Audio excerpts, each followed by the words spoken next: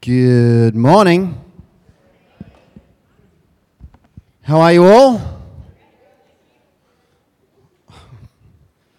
It's great to hear your voice in church, Avsy.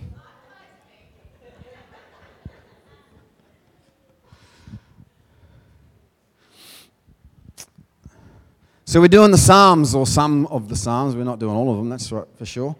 We'd be here till 2087. I work with a lot of people who feel stuck in their life. And what I've realized is there's two kinds of stuck. There's a stuck where people have no idea what to do, where to go, how to get. It's almost like there's a sense of hopelessness in their stuckness. And then there are those that feel stuck, but it's more of what I would say, a progressive stuck. They're kind of stuck on purpose, with a reason, with a purpose behind it. And I want to talk a little bit today about being stuck. When I was a younger person, around 15, I was a pretty fanatical U2 fan. Anyone else heard of U2? and have been a supporter. My fanaticism kind of died off when their music became a little bit less raw, but still a fan and a follower and a watcher for the last 40 years, right? And I want to connect a little bit of Bono's story with my story with Psalm 40. Those of you who know U2 might know why I've chosen Psalm 40. Bono said this: if faith is a crutch, or if my faith is a crutch, I want to throw it away. I'd rather fall over. It's a statement out of his recent book called Surrender, which is 40 songs, one story. And I have been very inspired by this book. As a musician, as a U2 fan, as a father. You know, he's been with his wife since he was 16. And for someone with that kind of fame and fortune, it's pretty rare, I reckon. As a dad and as a follower of Jesus. One of the things that surprised me in his book was how dedicated to Jesus he is. And I relate to his story a lot, apart from his fame and fortune. I kind of wish I could relate more to that, particularly the fortune part. No, yes, no. True, but not true. His struggle with the institutions of faith and his deep love for Jesus. His love for the poor and the marginalized, his desire for inclusivity, and his wariness of religion. He says, I'm a Christ follower who can't keep up. My story feels like that sometimes. In fact, a lot of the time, particularly as I've got older, I feel like, yes, I am a Christ follower, but I feel like sometimes I can't keep up. My story feels mixed most days. You know, with my feet firmly upon the rock, whilst at times feeling stuck and bogged down and frustrated. The miry clay. Sometimes I can see the rock, but I can't seem to get to it. Other times, all I feel I can see is mud. And it's all consuming. How long do I have to wait patiently? And I'm not super patient. Other times I'm standing strong on the rock. All is good. All is fair. All seems right. I feel secure and stable, and yet other times I feel stuck and in the dark. But for me, in my Jesus journey, there's no going back. No playing it safe. No ticking the boxes to keep people happy. Apart from Jen. Because I don't believe that this is what following Jesus is about. My Jesus journey, my faith story, is evolving. It's being challenged. It's changing. It's deepening and becoming. I am becoming. Because following Jesus to me is risky. It's dangerous. It's unpredictable. Jesus is the same yesterday, today, and forever, yes. But my story isn't.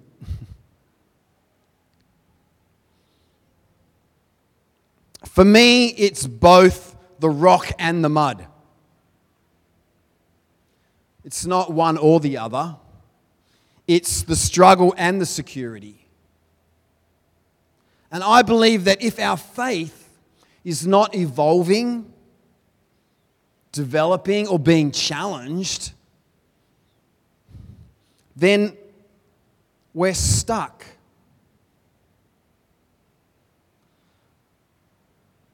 But not the kind of stuck that is purposeful. We're not stuck on purpose or with purpose. I am curious to know where your story is today. Your faith story, your Jesus journey, your psalm song. One of my favorite theologians is a guy by the name of Walter Brueggemann. I don't know if anyone's heard of Walter. Good old Walter. He describes the Psalms in 3 different categories. One is orientation, when life is stable and the world seems trustworthy. The second is disorientation. It's when the bottom drops out and the tradition feels like a lie. And then the third is reorientation, when faith in a trustworthy God are found again. But the experience of disorientation is not forgotten. So for me, that is the story and the journey of growing in trust, increasing in faith, and enlarging of our heart. Psalm 40, the psalm I'm kind of speaking about, in Walter's perspective, is a psalm of reorientation. He says these psalms bear witness to the surprising gift of new life just when none had been expected. They recognize that the ship has sailed through the storm and a new shore has been reached. But having sailed through the flood and the hurricane, there is no going back to a naive, harbour, childlike orientation. These psalms speak for those who have been brought through a deep crisis, a challenge, a doubt, a grief, a loss, a transition, an awakening. And as such, they know that faith that speaks the truth can never pretend that all will always be well and that all is as it should be. And yet, they have experienced new life and grace, so they also know that despair is not all powerful and evil does not have the last word. I waited patiently for the Lord. Literally, that means, how long have I waited patiently for the Lord? He inclined to me and heard my cry. He drew me up from the pit of destruction and out of the miry bog. And he set my feet upon a rock, making my steps secure. He put a new song in my mouth, a song of praise to our God. And many will see and fear and put their trust in the Lord. You know, there's a few reasons why Psalm 40 is one of my favorite psalms. And yes, it is partly because of that song. That when I was 15 years old, it was in my head. They used to finish every live show with that song. They've performed it over 400 times. It's also featured in their new release, which is called Surrender, and the book. But what I love about it more is the content and the context and the rawness of this psalm, which is a song in itself. The desperation, the honesty, the rawness, the reality, the way I relate to the psalm personally, the despair and the hope, the struggle and the security, the mud and the rock, the move from the miry clay or the miry bog, the pit, the darkness, to the rock of stability and security, the praise, the new song, the fruit of all of that being salvation. How long did he wait? How long to sing this song? Where is your story today? Your faith story, your Jesus journey, your psalm song? What would your psalm sound like today? How would it read? Would it be an orientation, a disorientation, or a reorientation? In Bono's book, Surrender, he says a lot of profound things. One of the things that has really stuck with me is this statement that he makes. He says, what the human spirit longs for may not be corralled in any sect or denomination contained in a building. I think we know that. It's more likely a daily discipline, a daily surrender, and rebirth. The church is not a place, but a practice. And the practice becomes a place. I love that idea. And God is present in the love between us, in the way we meet the world, in love expressed as action. The church is not a place, but a practice, and the practice becomes the place. Because God is present in the love between us, in the way we meet the world, in love expressed as action. What is my miry clay? What is your pit?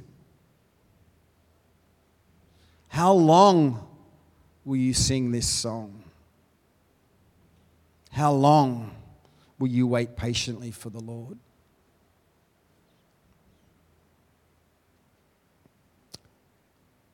I believe that Jesus is not only with us in the waiting, but I believe he is working in the waiting. I believe he is walking in the waiting. And I believe he is watching in the waiting. The waiting isn't in nothingness. Our waiting is in worthiness. Your worthiness. I waited patiently for the Lord. God is always at work. In ways we cannot see, in places we do not know, with people we've never met. In communities, in people, in circumstances, and in response to our prayers. He is at work. Always. He doesn't stop working for us. Ever. I don't know about you, but sometimes when I am waiting impatiently for the Lord, I don't feel like God is working. I feel like I want to wake God up. But God is at work. Even when I feel stuck, even when I can see the rock, but feel like I can't get to it, God is at work. And God's silence is not God's absence.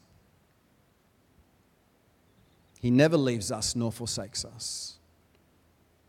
In our waiting, God is walking alongside of us. Always. How long have I waited patiently for the Lord? There is nothing he misses. Nothing he does not see. I do love that. Sometimes when we are waiting on God to act or respond or answer or provide, we feel like he doesn't see us anymore. That we've become invisible to him. That he doesn't notice us or listen to us or see us anymore. And when you read through many of David's Psalms, I get a sense that that's how he felt at times. In that space of disorientation where all was not well. In the pit or stuck in the miry clay.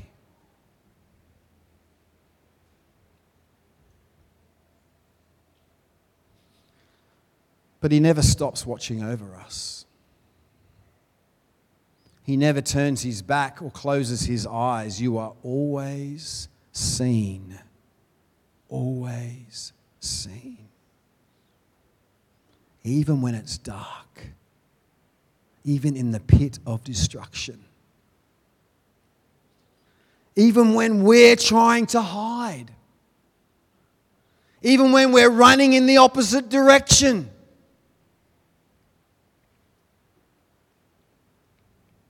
He sees you. He walks alongside you. And he works. He is at work in you.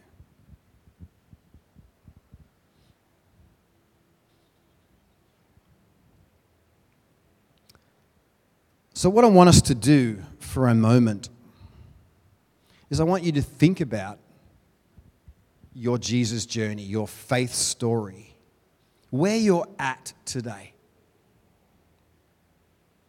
Do you feel like your feet are firmly on the rock and all is good? That sense of orientation. Or do you feel a little disoriented? And as I said at the beginning, I often can feel both in the same week, in the same day. But I believe that sometimes my disorientation is because God is wanting to reorient me. He's challenging my belief, my behavior, what I think to be true, to move me to somewhere else. And sometimes He has to deconstruct the things that I think are important or truth or whatever. And so He deconstructs and disorients me so that He can reorient me.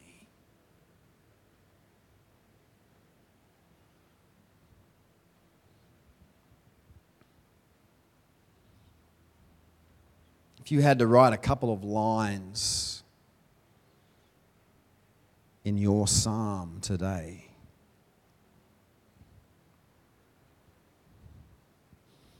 what would they read like? What would they sound like? What would they reflect?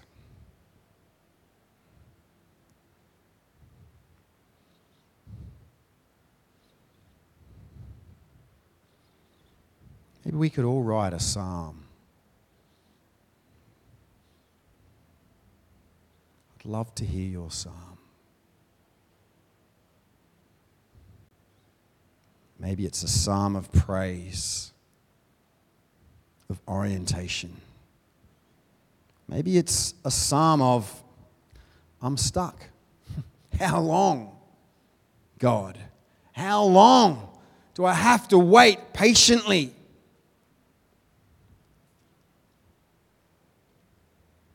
Maybe it's a psalm of reorientation as God lifts you out of the pit of destruction or the miry of the things you cannot see, whatever. You know what it's like when you're stuck in mud?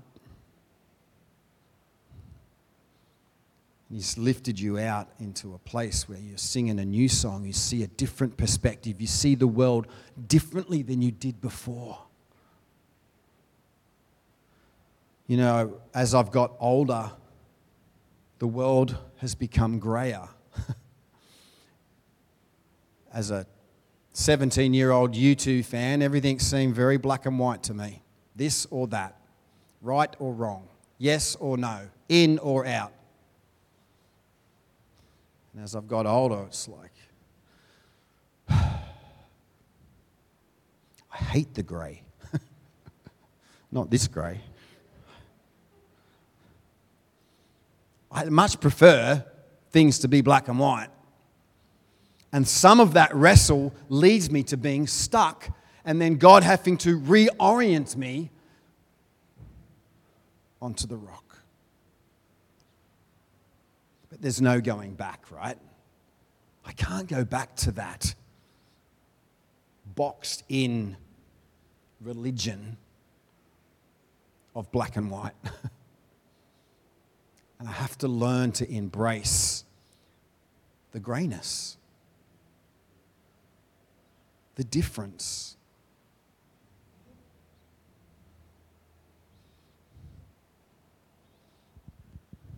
So maybe close your eyes, maybe get rid of some distraction, and think about a line in your psalm.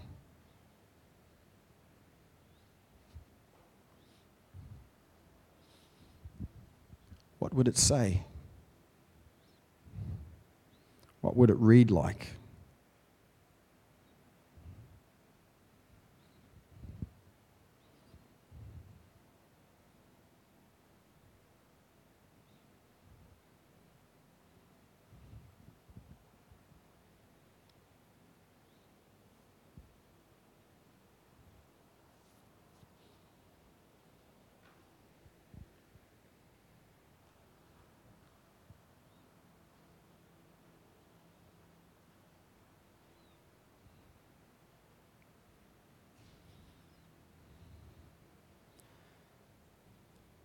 Are you waiting patiently? Do you feel stuck? Do you feel uncertain?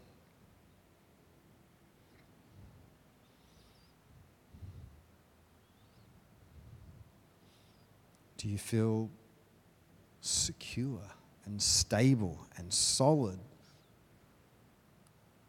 What is your season?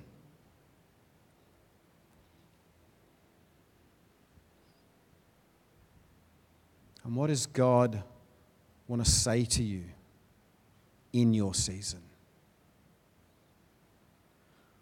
What is His word of encouragement?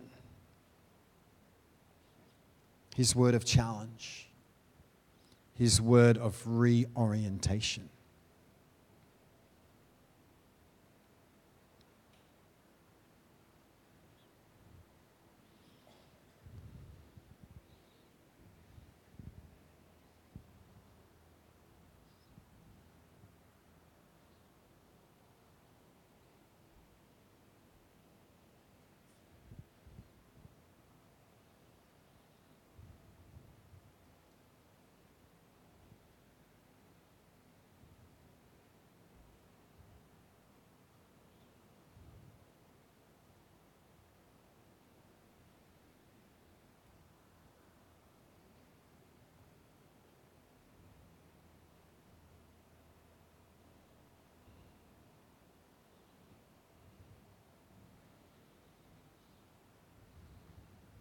My prayer for you this morning is that God would put a new song in your mouth, in your heart. A song of praise to God.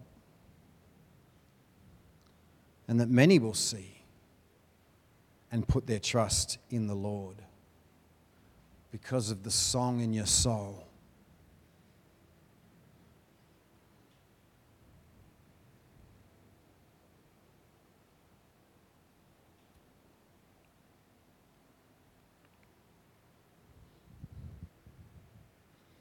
Why don't you stand with me? Let's get the band back up.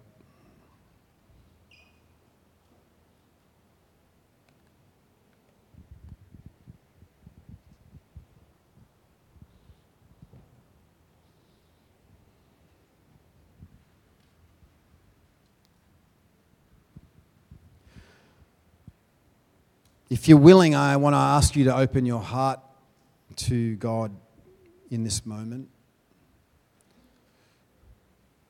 Your mind, your thinking, your story, your journey. Just open yourself to the Spirit.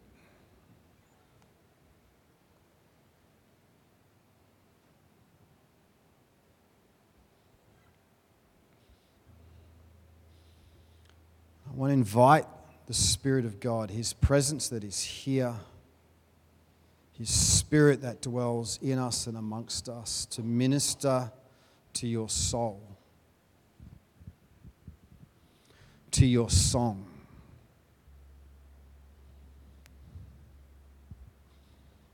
to your story,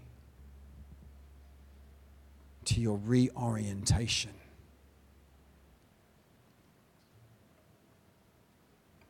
Whether you are stuck, whether you are struggling, whether you feel like all is good, that God would minister to your soul.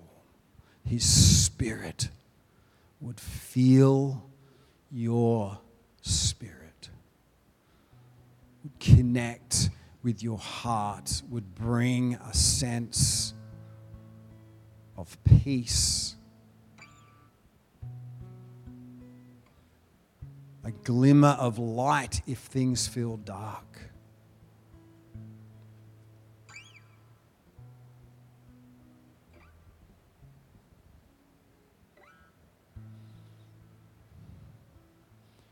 And that He would raise you up,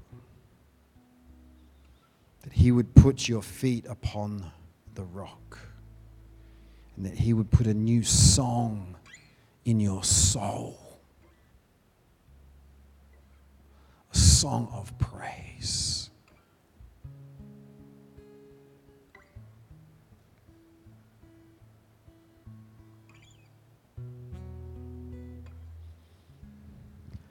Let's worship together.